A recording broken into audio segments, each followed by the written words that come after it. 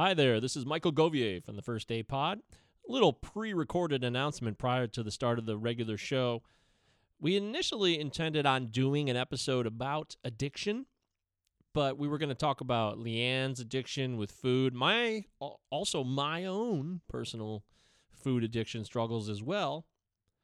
But the show kind of took on a mind of its own, if you will. The narrative just started to develop where we're talking about my 3 years free from opioid dependence, and I just started to talk more and more about my entire addiction experience, and Leanne was happy to let me talk, and people on the live stream were listening and engaging and asking questions and making comments. Thank you to Sierra and Matt and Fish2438. Thank you. You helped make that experience what it ended up being. So this is the recorded version of that. So I don't want it to seem like we're coming off initially as like all happy and fun and excited, and then it gets much more serious in context. It just kind of happened that way. So just a little pre-recorded message to let you know. I wasn't trying to hurt anybody's feelings either. I also mentioned my parents, and I didn't say how much they had done for me. I mentioned maybe the mental health aspect we were having some shortcomings with, but they did so much for me. I mean, credit card debt, bought me cars. They did everything. They didn't just cut me off. I said in the show that things got exhaustive, and I just wanted to be clear that my parents tried to do the best that they knew how, and were definitely willing to try to help me. So that's pretty much it. I just want to let you guys know this ends up being about, serious addiction issues, and I'm happy to share my story anytime. If you happen to hear this and you want assistance or help in any way, if I can be of service, you can email the show, firstdaypod@protonmail.com, or you can DM us on Twitter or Instagram, or you can hit me up on my own personal Twitter @MJGovier, G-O-V as in Victor, I-E-R. Hopefully you find this useful and informative, and thank you so much for listening. Now here's the show.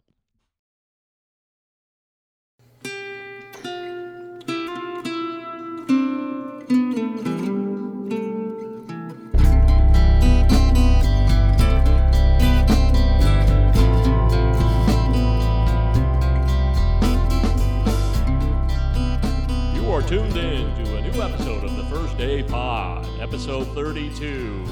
Today, Leanne and Michael talk about addiction. It comes in many forms, and sometimes we're not even aware of our addiction. But the most painful addictions are the ones that everybody's aware of, but may feel like they can do no more to help the person who's suffering. If you know anybody who is suffering, or you yourself are struggling with substance use disorder, email the show, firstdaypod@protonmail.com, and we'll be glad to listen to you and try to offer our assistance in any way we can.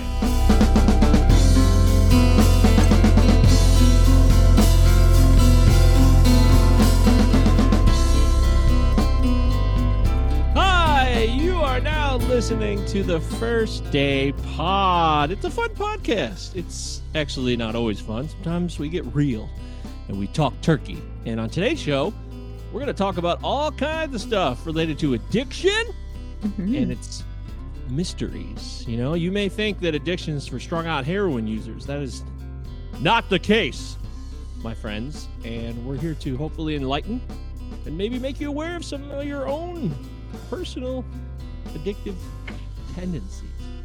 But it's not just me. It's my dearly beloved Leanne, hello, joining me on the First Day Pod. Hi, Leanne. Hi. How are you?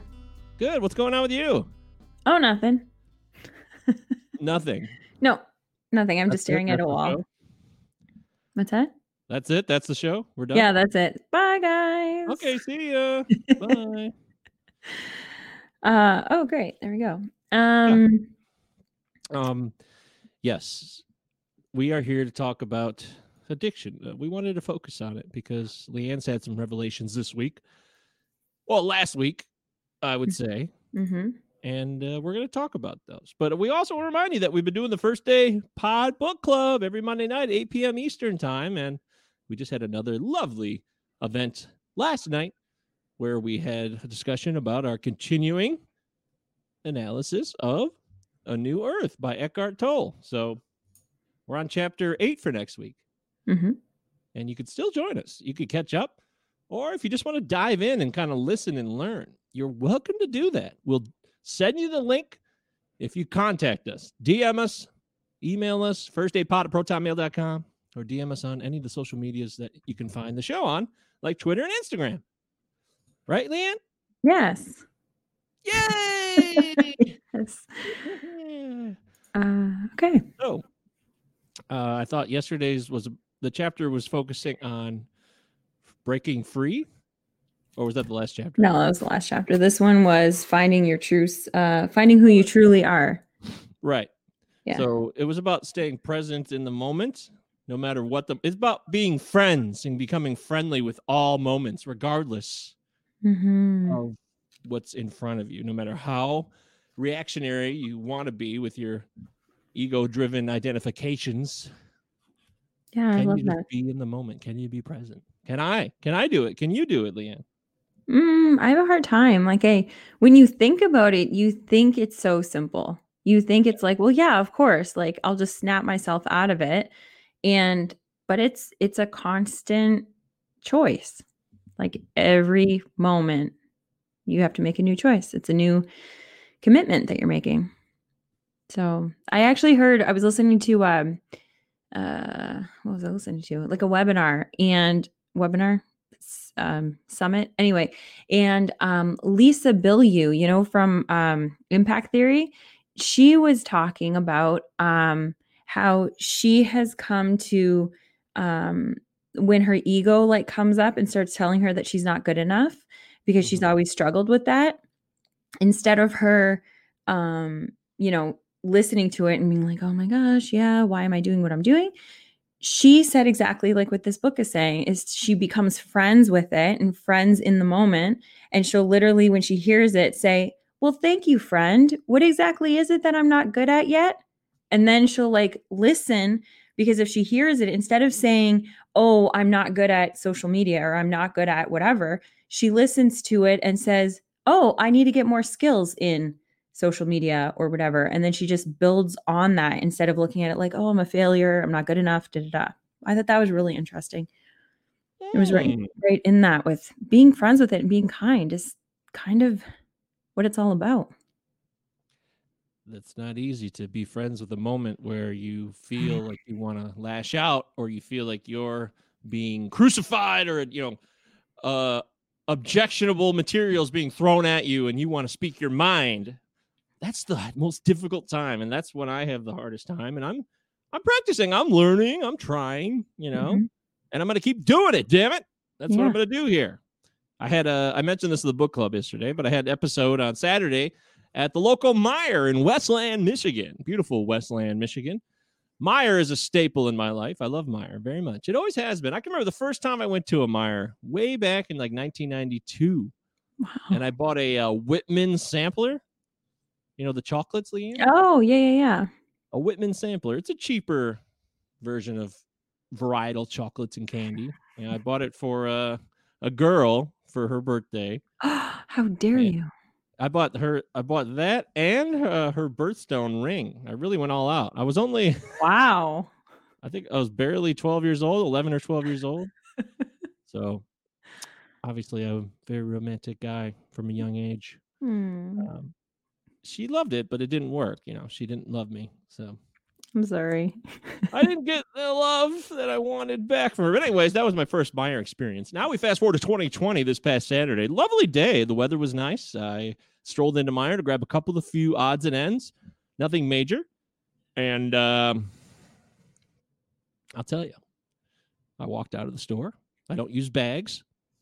No plastic bags. I could use reusable bags. That's true. Leanne pointed that out yesterday. But I like to carry the stuff. I like to carry it and make it more difficult. It's a good workout. It's a little extra workout you can throw in because it's a long walk in the parking lot. It still weighs the same amount if you have a reusable bag, if you carry it on its own. Just FYI. It's actually heavier. You hold it a certain way, you're activating other muscles. Oh. Then hold the... Okay, anyway. Continue. You got to stabilize it. You're using your abdomen more. You're using your core. Is that what that is? That's why you do that? Well, okay. I didn't think of it at the time, but that is true. Okay, good. Continue. So anyways, so I'm walking to the car. I got my headphones on. I always wear my headphones when you go to Meijer. I love walking around Meijer, listening to my favorite podcasts. It's just so... First Date Pod? Of course, yeah. I love listening. I'm an egomaniac listening to our own podcast. No, it's a great podcast. If I wasn't a part of it, I would listen to it all the time, but I don't want to be like that. However, I love walking around Meijer listening to my favorite pods. It's so comforting. Oh, It's just so relaxing. I got my headphones on. I'm walking around looking at stuff, and I don't know why it's so comforting, but it's like become my routine during COVID. I just love it. It's all I do. It's the only thing I get to do. And so I bought my stuff and I walked out, no bag, headphones on, walking to the car. I keep hearing this voice behind me. It sounds like a kid's voice. It's higher pitched. I thought it was some kid yelling at or some family members being silly. And I didn't want to turn and look because it's not my business. But as soon as I got to the car, I turned to open the door, put my stuff in it. And then there was this woman right in my face, a Meijer employee, saying, "Hey, where's your receipt? Where's your bag?" I'm like, I don't use bags, okay? Less plastic bags on Earth, the better. Mm-hmm. And she's like, "Well, where's your receipt? How could you not get your receipt?" She couldn't believe that you couldn't, or I wouldn't take my receipt. It was like the most ridiculous thing on earth to her. It was like so bizarre that she was obsessed with. How can you leave your receipt there? Everybody takes their receipt. It was crazy. I thought, it's funny. She's so into it, you know? Mm-hmm. Oh man. So anyways, I start saying I don't use receipts. We argue about it. And she's like, "I'm going to call the cops right now." And I'm like, "What?" And my God. she tried to like go in and get my goods out from my car. She was way too close to me for COVID as well. I'm like, "Whoa, lady, you need to back off." I said it like this: "You need to step back right now." I was trying to be very stern. And she is like, "Well, I'll call the police right now then." And I'm like, "All right, great. My Call the gosh. cops. Let's do it." And then I was like, "Oh, wait, I don't want to do the whole thing, even though I'm right. I don't want to have the cops called. I'll be here for hours. Who knows?" And this is all for how much? How much did you spend at Meijer? $30 worth of food. $30. Okay. So I'm like, "All right, fine. I'll go in and get the receipt and I'll prove it to you." And this whole time I'm screaming and shouting, like, I can't believe this. This is the most important thing to you on earth right now. I'm like yelling in the parking lot as I'm storming back towards Meijer. It was a long walk. It was pretty busy and I was parked pretty far back. Mm-hmm. So I'm like just going off, swearing and saying, "Look, this is ridiculous. And I can't believe you care this much about this. And you're so wrong. And I come here all the time. And I do the same, all these things." Wow. And as I got to the door, this woman was like trying to console me. She's like, "Now respect your elders, be nice." That like, helped, I'm sure. What's that? I said that helped, I'm sure. It did. I was like, I initially responded like, "She's being mean. She's being in the wrong here."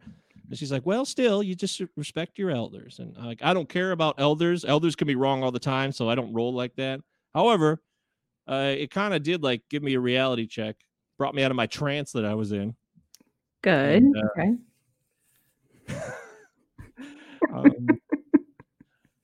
I'm sorry. Eventually just stopped talking. Walked to that self-checkout where my receipt was hopefully still there because, they just keep printing them out. So it probably was just laying there. And sure enough, it was. So I had to be, "Excuse me, miss, I need to grab this receipt." I grabbed the receipt. I turned and she was coming into the store finally because she was a very slow walker, out of shape, and she's not that old where she could be in better shape. That's her fault. So I'm sorry. I was very focused. If she was so committed to this, she should have hauled ass back to catch up with me. Oh my gosh. No, I'm just kidding. That part's not necessary. Anyways, I just shoved the receipt in her face, didn't say a word. And she's like, "Well, see, if you would have had the receipt in the first place, this never would have happened." And I just walked out. And that was it. And I was very heightened with like anxiety and, just my nerves and my endorphins and like the intensity of the moment had me all jacked up. And anytime you have an exchange like that and it gets your blood boiling, you know that feeling, right? Mm-hmm. Oh, I had that. I definitely had that. And it was. What do you think would have happened if we were together? Do you think it would have been the same way? If we had been together? No, it would. Well, Well, we would have I had don't know. reusable bags, first of all. Oh, okay. Well, you would No, have but been there trying to be like, um, hey, Mike, it's okay. Let's just go get the receipt. You probably would have grabbed the receipt anyway, so it never would have happened. It just wouldn't have happened if you were there, I just know it. Because first off, it would have been you and I, and she would not have assumed it was both of us stealing because you just always you have an energy and a presence, and everybody loves you. So it just wouldn't have been the same. I had my hoodie on. I had my headphones on. Right. I have a big old beard. I'm not talking to anybody, and I'm walking out with goods. No bag, no receipt. Right. So anyways, this is the point of the story. Okay. Is that it relates to our book about being friendly with the moment. I allowed what Eckhart Tolle he calls the pain body. It's an identifier to give this emotional pain that we all carry throughout our lives. It builds and builds and builds, and we bring it into situations. And that happened in this case. And she also brought hers into mine, as we discussed in the book club last night. It was two pain bodies going head to head, two negative energies immediately just feeding off of each other. And if I could have just sat there and said, or just listened, just kept listening and thought, oh, well, the receipt's in the store.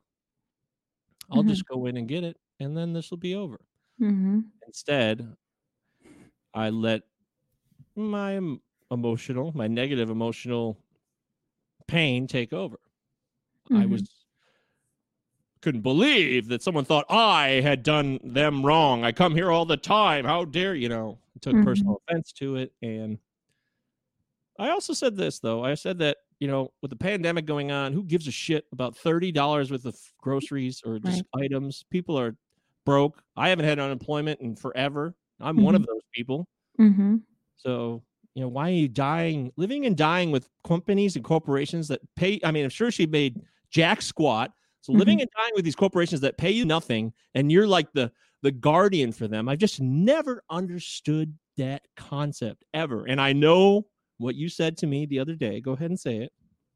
Well, it's her job. That's how she's supporting her family.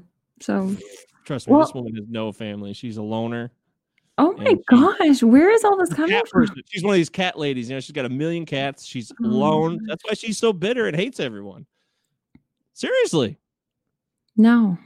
Okay, maybe. I don't know that for sure, but I will tell you this. I don't give a rat's ass about what her job is, because there's a bigger collective understanding at hand. And there needs to be, in my opinion, of course, it's just my opinion, so it doesn't mean it's law. There needs to be a reformation. Yeah. Standing up for companies and corporations while people are just get pooped on constantly, while these people rake in the dough, and you're serving this purpose for them, like they're going to go out of business if a guy walks out of the building with $30 worth of goods. I mean, get the hell out of here. It's so silly. So anyways, just wanted to share that experience. That was fun. It was, but I was impressed that you brought it up at the book club, because it did bring up a lot of discussion about the book. It did. Yeah. It's definitely, I'm glad it happened, because it gave me a chance to kind of analyze what we're doing and to look at myself. And seeing how much you've grown from it, because that was a good question. Janice asked if you would have thought about it the way that you thought about it after 10 years ago. And for sure you wouldn't have. Well, you keep saying that over and over again, which I'm not over and over. I said it once in book club. I'm saying it once now. Well, you said it twice in book club. Oh my gosh, I'm sorry. Did I offend you? No, I mean, you're making it very clear. Because it is do you feel like you would have handled it? Like, not handled it. Would you have reflected at all on it being your pain body or being? Yeah. You would have? I don't know. I don't know. I mean, it's possible. I wasn't just some automaton doofus walking around 10 years ago. I still had. No, I dated you 10 years ago. Of course you weren't. Yeah. Yeah. Whatever didn't work between you and I and the person I was 10 years ago, 9 years ago, I still had an awareness about certain things. So I don't know. I probably would have. I mean, I reacted the same way yesterday or on Saturday that I probably would have reacted 10 years ago. I don't think that changed. So, but the post awareness I would always have, because I've always been incredibly even then, incredibly like, oh my God, what I overanalyzing all my moves and my moments and what I've just done, my thoughts, my actions. I've always been like that in most of my adult life. So that part I don't think has changed. I feel like, so I could be wrong because maybe I just didn't know who you were 10 years ago. But I feel like maybe I didn't express it properly to you. Right, exactly. So That's true. I feel like part of, if there was reflection on it, it would have been like criticizing yourself instead of looking for like a learning, like a lesson in it. You know what I mean? Yeah. Like this was more of a, I don't know, I just feel like it was more of a like a teaching moment for you. Where before it would have happened, you would have, been telling people about this like lady. And then like if you were reflecting on it on your own, it would have been, I made a scene. Why'd I do that? I'm out. Like, you know what I mean? Like more like that instead of looking for the like lesson in it and whatever. So that's what I meant. But anyway, okay. I don't know. Interesting. I'm glad you explain that. I want to sit on this all day. This is only part of the show. So yeah, something for me to continue to think about my actions. And if you're out there and you find yourself in a moment like that, we would love to hear about it. How did you handle it? Do you think you could be friendly with that moment, being accused of something you didn't do, and then having someone be really aggressive about trying to stop you when you know that you've done everything right? Would you be reactionary and would you unleash all of this emotion that's pent up inside of you? Or could you just calmly be friendly in that situation and say, hey, you know what? I understand that there's a miscommunication here and I'm happy to help solve that. Can you do that? Let us know. First Day Pod, protonmail.com. Send us an email or DM us Instagram or Twitter. Okay. So, Leanne, we want to talk about other things. We want to talk about addiction on the show today, right? Mm-hmm. Okay. So, you want to talk first or you want me to go? No, you can go first. You sure? Yeah. Okay, fine. Well, Sunday was 3 years sober, free of opioid dependence for me. So that was a big day. 3 years. Huge. So, okay. Yeah. So now, I guess I could have brought that up. I thought you were going to have like a lead in about addiction and whatever. But with that, I really wanted to, I wanted to make a post about it on social media. I was so proud of you. I think that that's a huge accomplishment. Mm-hmm. But then when I I told you, oh, congratulations, 3 years, and you're like, it's just another day in the books and it's one day at a time and So then it immediately made me feel like, okay, well, maybe I shouldn't be making like a big deal about this on social media. Maybe I shouldn't be making a big deal about it because it is just like a one day every day. And so whatever. So like, where was I? Where should I be in that? You could be wherever you want to be. There's no rules. There's no limitations. I was just responding, trying to keep it real and like, oh, I was trying to downplay it, but it's a big deal. Even people on Twitter, when I posted about it, I made a post. Oh, I didn't even see that. Yeah, a lot of people responded. It was really, really kind of them. Tons of people in the fantasy baseball world and just other people that are on there. Awesome. They said, congratulations, there's something to be really proud of. You should celebrate, yada, yada, yada. So there's no reason to like minimize. You got to follow your instincts and just trust yourself. Don't worry about me. They're always over the top, celebrating everything. Let's do that. That's why I love you. That's why we're together. It's one of the things I admire about you. You got to be you. Don't be limited by what I say or make assumptions. Mm-hmm. That's what I'm not gonna be pissed if you like make a post about it. I'm like, how dare you? Well, you are free to use me in any way you want to use me. Okay. I'm serious. In any online venue, whatever. My life is your life to use freely. Okay. So we have that clear. Okay, great. But part of me was like, yeah, okay, nice job. Okay, but I don't know. I didn't feel like you do that with everything. This is Matt Williams checking. You're free. Thanks, Matt. Hi, Matt. Matt is rephrasing what I just said. You were free to use me in any way you want to. That's Thanks, Matt. He wants to know, what have I just started to listen to, Mike?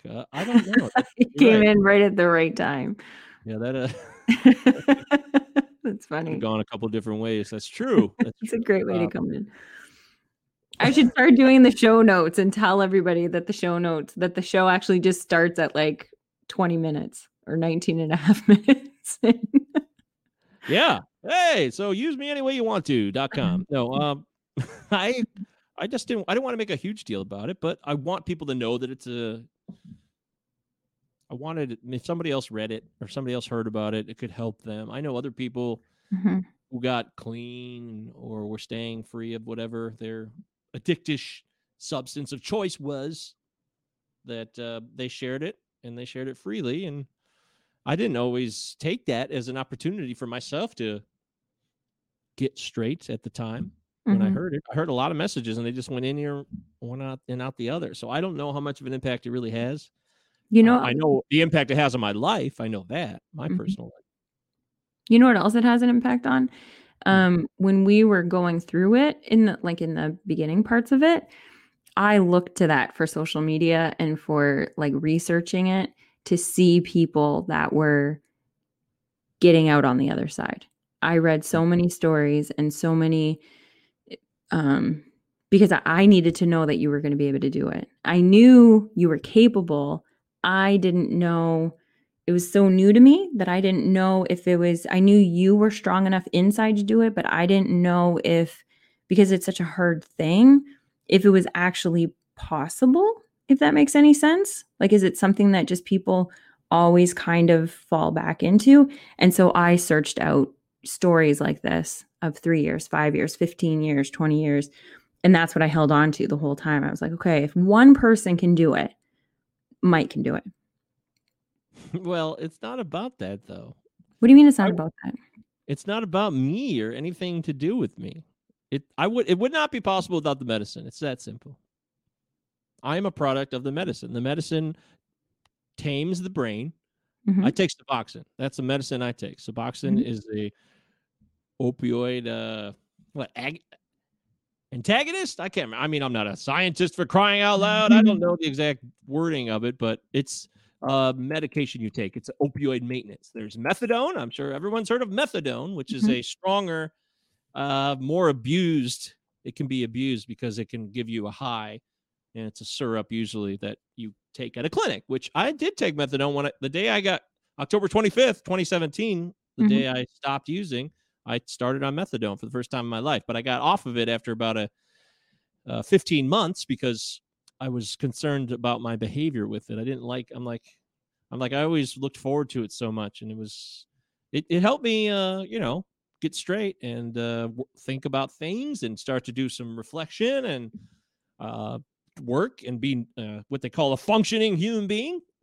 So it helped me do that, but I didn't like some of the tendencies it gave me. So I got off of it and switched to Suboxone, which is much more tame. Suboxone also has naloxone in it. Naloxone is the drug that when people are having overdoses, it's also called Narcan. That's another name for it. But the drug, the medicine itself is called naloxone, and it goes into you and it could stop. You could be dying from a massive overdose, and it can stop it. It can just bring you right back. It's amazing. So Suboxone has 2 milligrams.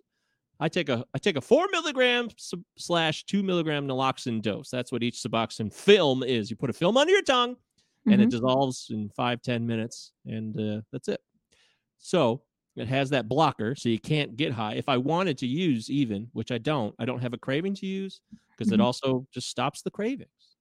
So it's really the medicine, and there's nothing that's good. That's a good thing. That's a great thing, but it's also like you need to stop downplaying it because it's also your decision to take that medicine and your decision to take it every single day and to be dedicated to it. Yeah. Fish 2483 says interesting stuff that I know nothing about.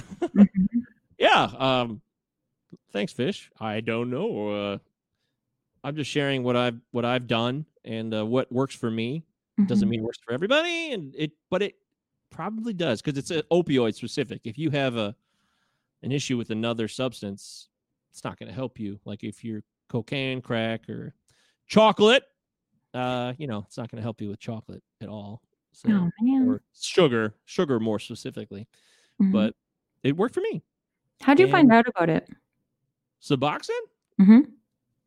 It just becomes part of the lore when you're working the streets and using everybody, you hear about Suboxone, and it also is called Subutex. These are just a couple brand names for what it is. And you hear about it, and then you try to get better. And so you go to doctors, to clinics to find out about it. And then you know what it is. And the first time I ever took it was I started using in like 2011, 12. That's when things first started for me. And I finally took Suboxone in 2016. Took a long time to get there because I thought I had heard things that it was a cop out, that what you're doing with it, and if you're using it, you're cheating, because the 12-step programs tell you, hey, you got to be clean from everything. And that is a bad message to send. Mm-hmm. It literally kills people. Mm-hmm. Wow. Methadone and Suboxone are medicines that can get you level so you can work and function and talk to people. And then you start to be able to reflect on your own experiences that you just went through. Mm-hmm. You know, the message is just, the original message was like, hey, let's be clean. Let's get clean. The intent of that decades ago, going back to when AA was first started in the 30s, Mm-hmm. almost 100 years ago. Wow.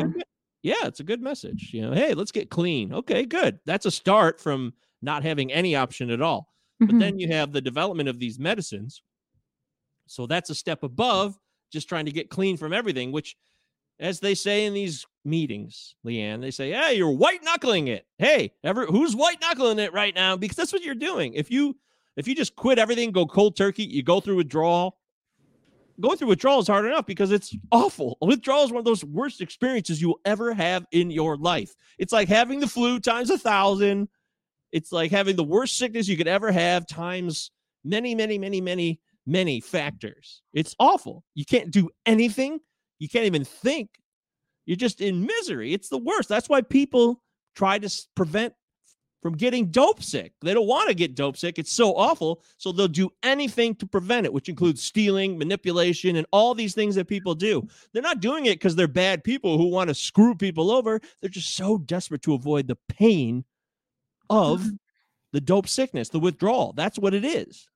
How quick does that come on? How does it come on? No, how quick does it come on? It's usually 24 hours. It could be at 12 hours, depending on your level of use. It could be anywhere from 12 to 24 hours. Wow. So for the moment, if you're using at a certain level, like heroin, if you're injecting heroin, you're making it so quick to go into your body. And so it increases the tolerance level more quickly, and the desperation massively Wow. jacks up. Because it won't even get you high necessarily. It'll just get you level. Okay, I'm level. I'm not even high anymore. And it does get to that point. I mean, I've told you, I used heroin one time, one weekend. I was so desperate. And the guy I used to deal with, all he had was heroin packets. And I snorted it. No, I didn't inject it. But I was desperate not to get sick, so I snorted it all weekend. That was the only time I ever used heroin. But my main thing was Vicodin, oxys, mostly Vicodin. That was my thing. Hydrocodone, the pills. And they have acetaminophen in them. And acetaminophen is bad for your liver in large doses. In fact, the FDA says 4,000 milligrams is lethal. And your standard Tylenol has like 325 milligrams, maybe 500. Mm-hmm. So that if you take a Tylenol, that's fine. But if you take 25 hydrocodone pills at once, that's 325 milligrams per pill. That's 7,500 roughly milligrams. And the lethal dose is 4,000, which may be on the safe side because they want to protect people. But I took 25 Vicodin at once. I just swallowed them whole with a drink of water. Yeah, many times. Yeah. And I lived. My liver's okay. I'm very lucky. I'm fortunate. My kidneys and livers are fine. But yeah, I really jeopardized myself. So I'm talking about the tolerance goes up so much, and that desperation grows, and you keep trying just to meet. And I would take that much, and sometimes I'd barely feel, much, which is crazy to think. Yeah. And that's why I was I got, what do they call it? The 5150 in some states. I got involuntarily locked up into a psychiatric institution because I took 25 one day and I thought I had overdosed. I thought something was wrong, or maybe I screwed up my liver. I felt weird. So I went to a hospital and I told them the truth. Worst thing I could have done was told them the truth because they thought I tried to kill myself. They couldn't, the addiction, this is 2017. Oh, Okay. wow. It's a couple years ago. And they thought I was trying to kill myself. The misunderstanding of addiction medicine was so great in a real big hospital that they just assumed I was trying to kill myself. They didn't understand what tolerance was. It was so disappointing. Yeah. So they made me stay. If I tried to run, the cops would have, like chased me down to the door and pinned me and handcuffed me. I was stuck at that hospital and I went into withdrawal and that sucked. And then they sent me on my only ambulance ride of my life to a psychiatric hospital in Chelsea. It was crazy. I'd never been in an ambulance before, and I was feeling better by then. I'd been at the hospital for a couple of days. With hydrocodone, the withdrawal period's about 3 days, roughly 3 to 4 days. By the fourth day, you start to feel better, and you start to get this feeling like, oh my God, I feel so much better. This is amazing. Everything's gonna be great again. But then your brain's still addicted, and then a couple of days go by, you have good intentions, but then your brain's like, oh man, we love that stuff still, even though you're feeling better. And then you use again. I used again. And, that process would repeat itself many times. Many times. So, yeah, I guess I'm just going off on a rant here, but this is fascinating. Is it? I don't know. It is to me. Good. It is to me because it's the truth. Yeah, and you know what? Like I knew pieces of it, but it's like we never really talked about like it in its entirety, I guess, like this. We just kind of like would go through certain things, and I'm really which is not a good thing, but I'm just like always like, okay, light at the end of the tunnel. So you said that you are now using this and it's helping. So then that's like what I remember. You know what I mean? Like I don't remember all the rest of it. Yeah.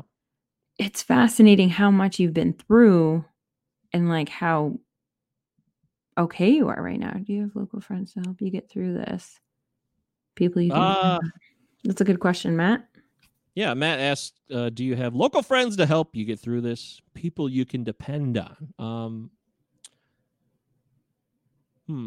Well, now, I mean, I'm very open about it. So, and I was kind of always open about it. I watched my brother, well, maybe I shouldn't say this. It's not his business, but I will say, I'm not going to mention his name or anything, but I have a brother who went through a long time addiction. I watched that happen to him, and I was there. I go to rehabs and visit him, and I was like trying to corral people, corral the family to help him. I like facilitated all of that, and then I started using myself after the fact when I was like 31, 32. You hadn't used before that?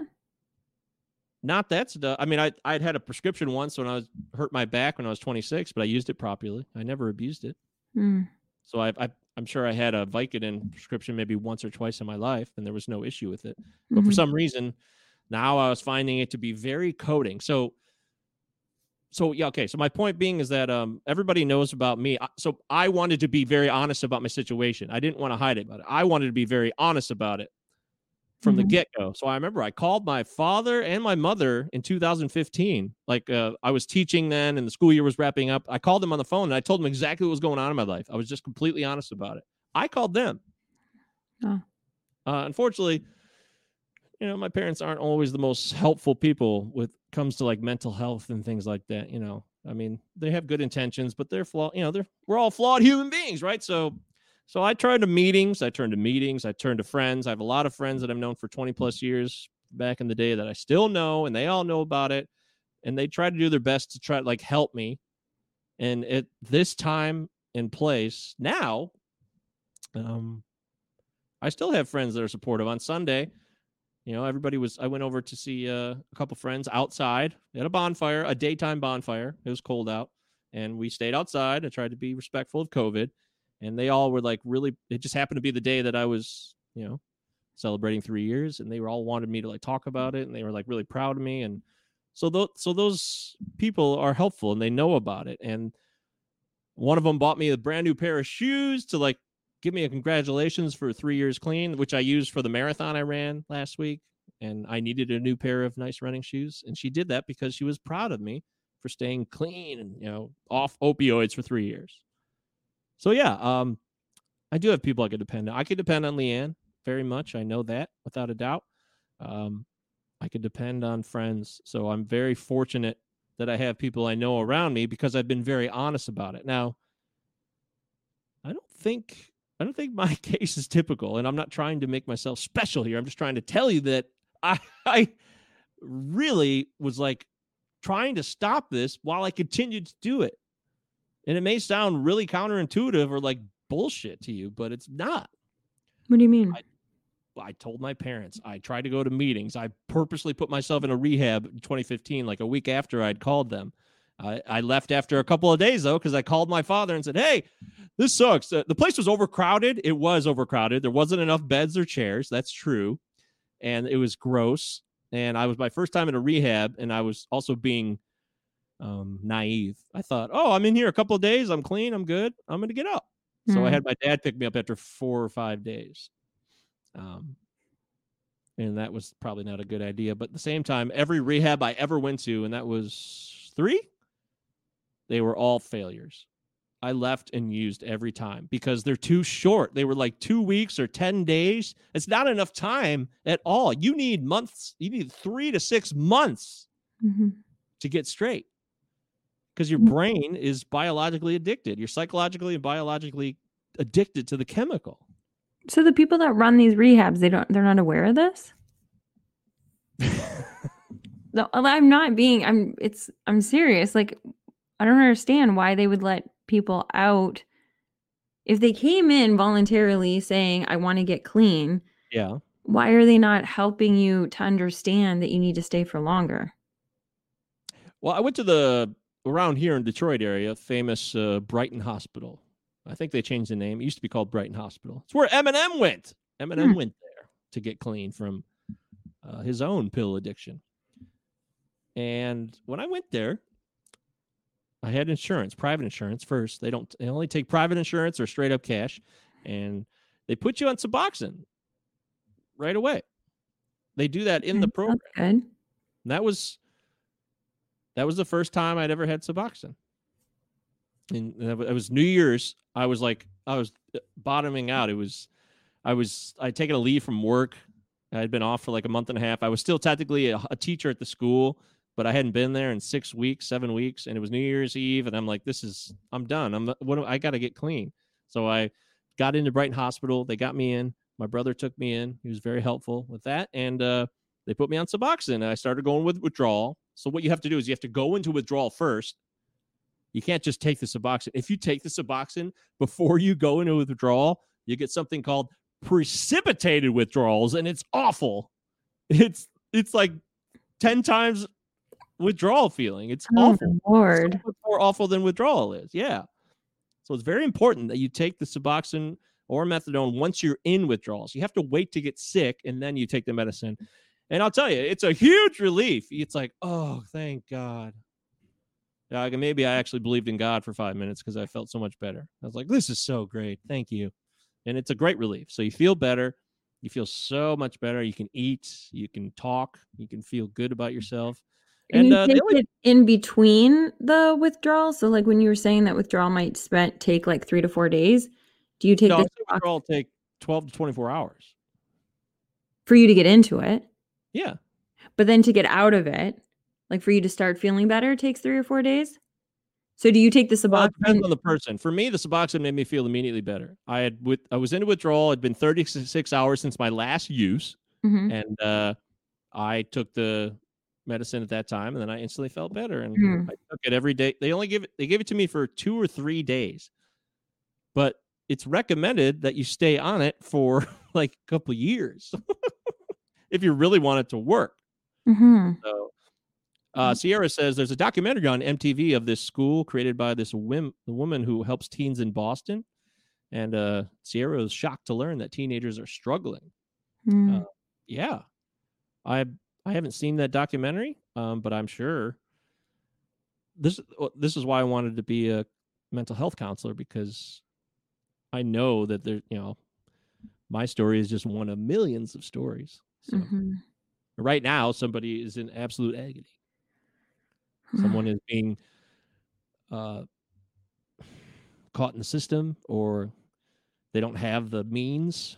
They don't have support, like Matt was saying. Do you have people to support you? I was very fortunate. I have a lot of people that wanted to support and help me. I did. People believed in me. They'd seen me live, and I don't know. They trusted that there was a better day for me down the road. Did that help you while you were trying to get better? Do you think? Sometimes maybe feel really guilty. A lot of guilt and shame, which doesn't help you, but it's part of the process. Sierra says it's called 16 and Recovering, by the way. The documentary is called 16 and Recovering, if you want to watch that. Some of the teachers are recovering too. Oh, interesting. Okay. That's fascinating. Cool. I'll check that out. I'm always, what's weird about this stuff is I'm like obsessed with it. Like, I can't get enough information about it. I'll watch documentaries. I want to read stories about it. I want to hear other people's story about it. It really does. It's like a life, and it really is one of those cheesy things. It's a life-changing experience, but it is. It is. It's like, it had such an impact, and it brought me so low, and I felt so bad. And now to feel back to normal, or whatever normal is, I feel like myself, and I am myself. And to be there is very great. It's gratifying. I feel very grateful, and me too. I hate the stigma. That's the thing. I don't want there to be a stigma, and I know there always will be for some people, but that's why I try to be dead ass honest about everything. Not all of this is true, and I will tell you anything you want to know. I don't care if it's in public or in private. It doesn't have to be in public, but I'm happy to share it in public, because I don't want anybody to feel like they can't turn to someone, And that's very important. I think that's important. I think we all think that's important to a certain extent, right? But, Sierra says you're an inspiration, and I love that you can talk about it. Thank you, Sierra. That's very nice of you. It's not about me. I'm just telling what I have experienced, so people know that. And hopefully when COVID sucks right now, because it makes it even worse for people. Right now, people can't get the access because people aren't there for people, because we're trying to avoid each other. So that's even worse. And I feel terrible for people who are they're not bad people. Some people are bad people, it's true. People are addicted, are bad people, and good people. They're just like every other category of human being, There's scumbags and romantics and incredible servants of others, and people who would try to connive you even if they weren't using, they're all out there. And I think everyone's entitled to help, and you keep trying to help them. One of the things that are a misnomer for me, in my opinion, is the tough love thing. I think that's a mistake. And some of the data now is starting to support the inclusion. Bring people into the fold. Don't push them away. Because it takes more effort. It's easier to push away because you get exhausted. And I've seen my own family members do it, and friends even, like, dude, I just can't hit. This guy's doing the same thing over and over again. When you relapse and relapse and relapse and relapse and relapse, people get pretty exhausted. And some would say, hey, who could blame them, right?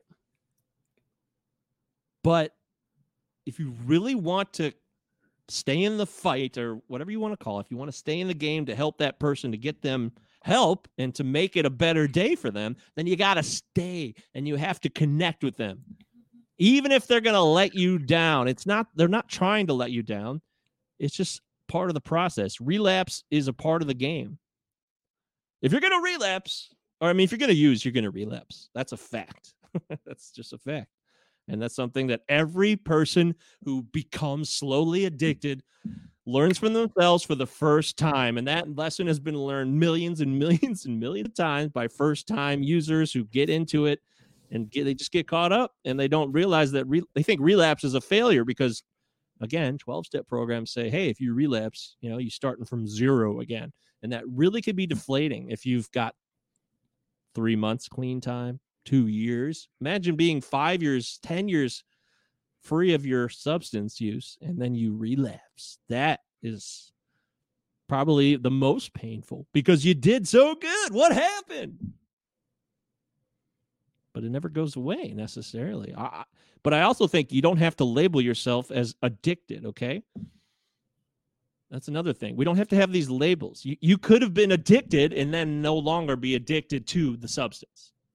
Okay, I was addicted, but I'm not an addict. That is wrong. Like calling yourself an addict for life, what they do in the 12-step programs, it's a mistake. And I'm not trying to create disunity. I want us all to be united towards a cause, but we have to know what hurts people. If it has a negative context to it in any respect, we gotta push that aside. We want to be as inclusive as possible. You know? Mm-hmm. Yeah, I've talked a lot, so that was a lot of talking. It's amazing. Amazing. Well, what do you think, Leanne? You're just a regular Jane. Yeah. You ever used heroin? Just once. No, I haven't used anything ever. Like weed's my thing. That's all that I've ever, well, it's not my thing, but it's the only thing that I've ever done, that and alcohol. I've never done any other kind of drugs or anything. And so I was one of those people that was a tough love for you. And yeah, but we had a complicated history too that we won't even have time to cover right now. So don't. No, yeah. Get that. But people who are immediately connected to me, who had to be responsible for me, that's where tough love, I don't think, works. But that's just my opinion. Doesn't mean I know everything. Yeah, it's I think this episode is absolutely amazing, and I think we need to soundbite a lot of the pieces that you said, and they need to be out there. Like, I think the whole part, oh shoot, I took off that, what's that pop filter thing? Shoot. And I can feel it. So sorry, people, if it's bad fine. audio. No, anyway, like the whole piece about the methadone and how important it is and how important the medicines are to be able to get you past that point. I think everybody needs to know that. I'm still on Suboxone today. I will take my dose today. Yeah, and I think working with my doctor slowly. Maybe I'll get off of it because there'll be a time. We talk about weaning down, but we'll get there. So what is the purpose of getting off of it? Well, if you want to try, years later, you feel like you've conditioned yourself, changed your ways, your brain has been reformatted to not want to crave opioids, then if you can try that. But if you also find you get off of it and then you start getting cravings, then you got to get right back on it so you don't make that mistake. But you have to be honest and share and have a doctor that you can trust so you can be honest and communicate with them. And I am very, very, very, very, very, very, very, very grateful to have a doctor I found. It took a long time, long ass time, because I remember going into the University of Michigan Hospital in 2016, and I had a bad case of withdrawals because I knew I had a last dose. I took it. I knew withdrawal was coming on, and I had heard that marijuana could ease withdrawals. So I'd never done this in my life. I took an edible marijuana from a friend, and I thought it would help me. And it turns out it didn't. It actually made the withdrawal worse. And I was like convulsing. I wasn't having a seizure, but I was having like these massive like leg jumps and arm jump, like these convulsions in my legs and arms. You get restless leg syndrome. That's part of withdrawal too. But it was a really bad case of it. So I went to the emergency room for like, hey, can I get some blood? Can I get anything here? You could save me. I don't want opioids, but you could give me like something like an anti-anxiety medicine. You could relax me. You could put something in me and really just allow me to sleep. And then I'll get through the rest of this withdrawal. But no, I was totally denied. I said, this guy said, essentially, you did it to yourself. They left me on a gurney in a hallway and everybody dismissed me. And they said, well, there's nothing we can do for you, man. That's what they literally said to me. I'm a human being. That's horrendous. I'm a human being. And that's what happened to me. Even the social worker that they send to talk to you, she's like, I'm so sorry. I feel so bad for you. And I know this isn't right. Yeah, it was, finding a competent doctor you can trust is one of the most difficult ventures in life, in my opinion, says Matt. And that is, dude, that is true. Absolutely. It is. Because there's so many arrogant doctors or doctors that just play it by the book, to find somebody you can like be yourself with completely and like who you are, and you can like have a conversation beyond like your medical stuff. Yeah, that is hard to find, Matt. I completely agree. And it took all my life really to find the person I found now. I agree completely. Matt says, one you are actually comfortable with and trust, and one you think is truly trying to help you. Yes, that kind of doctor is a lifelong journey for some that they never find. And I'm so grateful that I found mine right now. So I just lucked into it, really. Thank God. When you've been treated poorly and, it feels bad to have somebody who empathizes, and that she's an addiction doctor. She's a regular doctor, but she also specializes in addiction medicine. So she understands the game completely. And she knows she basically has the mind of what it's like to be addicted to something without experiencing it personally. It's close to anybody that I've ever met. So thank you, doctor. You're the best person to ever treat me, and I never want to lose you. I'm going to hang on to you. Or she's leaving the practice that I'm at right now. So I'm like, I got to I've got to follow you. You got to take me with you. I told her that last week when I saw her. I'm like, please take me with you. How do we make this happen? I'll pay cash. I don't care. Now it goes to Matt's point. Yeah. You find someone, you follow them. As long as she's still an active doctor, I'll do whatever has to be done. So, yeah. So yeah, boy, I guess I ended up talking about my my anniversary, and then now I just kind of told all kinds of stuff about it. So it's amazing. Sierra says, any tips on how to help people going through addiction, either in our life or in the community? All right. Well, the inclusion piece is huge.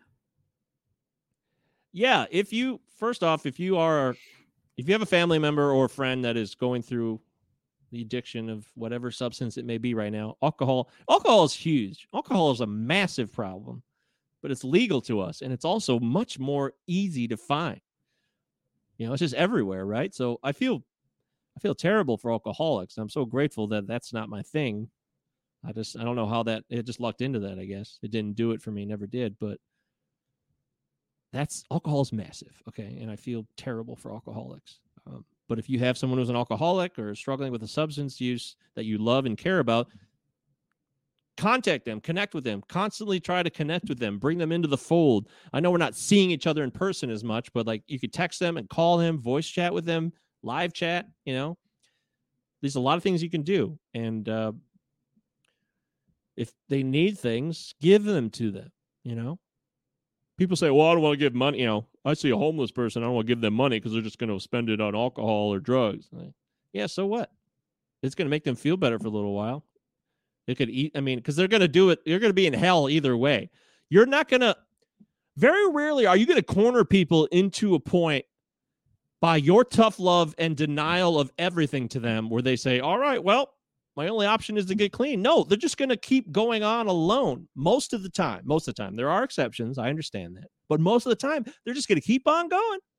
And they're going to be alone and isolated and feel more shame and guilt. And maybe they'll kill themselves even, if they can't stand it anymore, instead of get help, because it becomes such a burden to try to ask the people that cut you off and shut you out to ask them for, could you please help me? I don't know who else to turn to. Please. That's a really hard thing to do when you feel low. Imagine yourself feeling low, and you can't ask for help. So that would be my thought. There's also nothing wrong. 12-step meetings, they have their flaws, but they also have a lot of people that want to help. So you could go I don't know if they're doing live meetings right now or not. That's a great question. I just thought of that. I mean, with COVID going on, I don't know if NA, Narcotics Anonymous, or Alcoholics Anonymous. You don't have to be just an alcoholic to go to AA. Like, there's plenty of people who do AA that are addicted to everything, So that's a semantic point. You can go to AA or NA. You can also go to something called Smart Recovery. It's a acronym, SMART, and it's based on cognitive behavioral therapy as opposed to 12-step. If you're more into like the science or like the therapeutic scientific data aspect of it, those are around. Smart Recovery. And those they're here to help you. But if there are no live meetings in person right now, there is something called intherooms.com, and there are meetings that you can go to online. intherooms.com. Tons of meetings from people all over the world. Oh. Yeah. So with COVID going on, I think In the Rooms is probably more important than ever. So I'd strongly recommend checking out In the Rooms. There's community meetings and worldwide people, I assume. I tried it a couple times, and with COVID going on, it's got to be the place that you can rely on more than what's going on locally. And if you're also looking for maintenance help, if you have an opioid issue, specifically maintenance for Suboxone and Methadone, you can go to local clinics. There's a lot of free clinics where you can get, grants, or if you can get on Medicaid. If you have no job, you have no money, Medicaid, you can get on pretty easily, and it'll cover everything. It did for me, and I'm grateful for Medicaid. Thank you, Medicaid. Thank you for Obamacare, for expanding Medicaid, because without it, millions of people who are addicted would not have got access to treatment. I'm one of them. So thank you. That was a good thing. Not to politicize things, but it was a positive. So, I mean, there's plenty of money for defense spending. It's nice that we can spend a little on healthcare. So I don't. Leanne doesn't have that issue though, because she's Canadian and she's comfortable in Canada. So. Yeah, but if I was American, I would definitely be voting next week. Just FYI, everybody. However you want to vote. Yes. Let's leave it there. Okay. So you can go to local clinics. You can Google it. You can, wherever you live, just Google, hey, where's the local Suboxone clinic, or and not rehabs. I mean, rehabs, I assume, are not doing well right now because of COVID too. So I assume there's not a lot of people sharing beds in a rehab center. I don't even know. I honestly don't know. But I would, if you can go to, there's a place in this area again, in Ypsilanti/Ann Arbor in the Michigan area. It's called Dawn Farms, and they do like 3 to 6 month recovery residential treatment. Now that is legit, because you're going for a long period of time. If you're willing to dedicate that amount of time, that will be a benefit for you. But any rehab that's 10 days, a week, 2 weeks, even 21 days, it's not enough. And it's a ruse, in my opinion, and I think it will not help you, most likely. I think you're better off, if you have an opioid issue, getting on a maintenance medicine immediately. Suboxone. Oh, there's also another one. There's a third one called Vivitrol. It's a shot, and it lasts for 30 days, and you can't get high no matter what. So that's a more expensive thing. It's not always something that you can find at a clinic. So there's Vivitrol, Methadone, and Suboxone/Subutex/ whatever brand name it's called. So don't you think the drug name is called buprenorphine, by the way. That's what Suboxone, Subutex are. Buprenorphine. So don't you think it'd be helpful if you went to a doctor that you lucked out that you would have, that would understand what's going on and what to do? But if you went to them and was able to say, that you want to get clean, and then going to that 10-day or 12-day, but knowing that as soon as you get out, you come back to the doctor, and then you know what I mean, work out a plan with them, but at least you have somewhere that you can go that is safe, that's going to like get you through the withdrawal and everything, like they have its place. Yeah, I can see that. And what happens with, so what happens with your the program that you're doing for the volunteering? If people come in. Oh, Hope Not Handcuffs? Where do they, how does that work into all of this?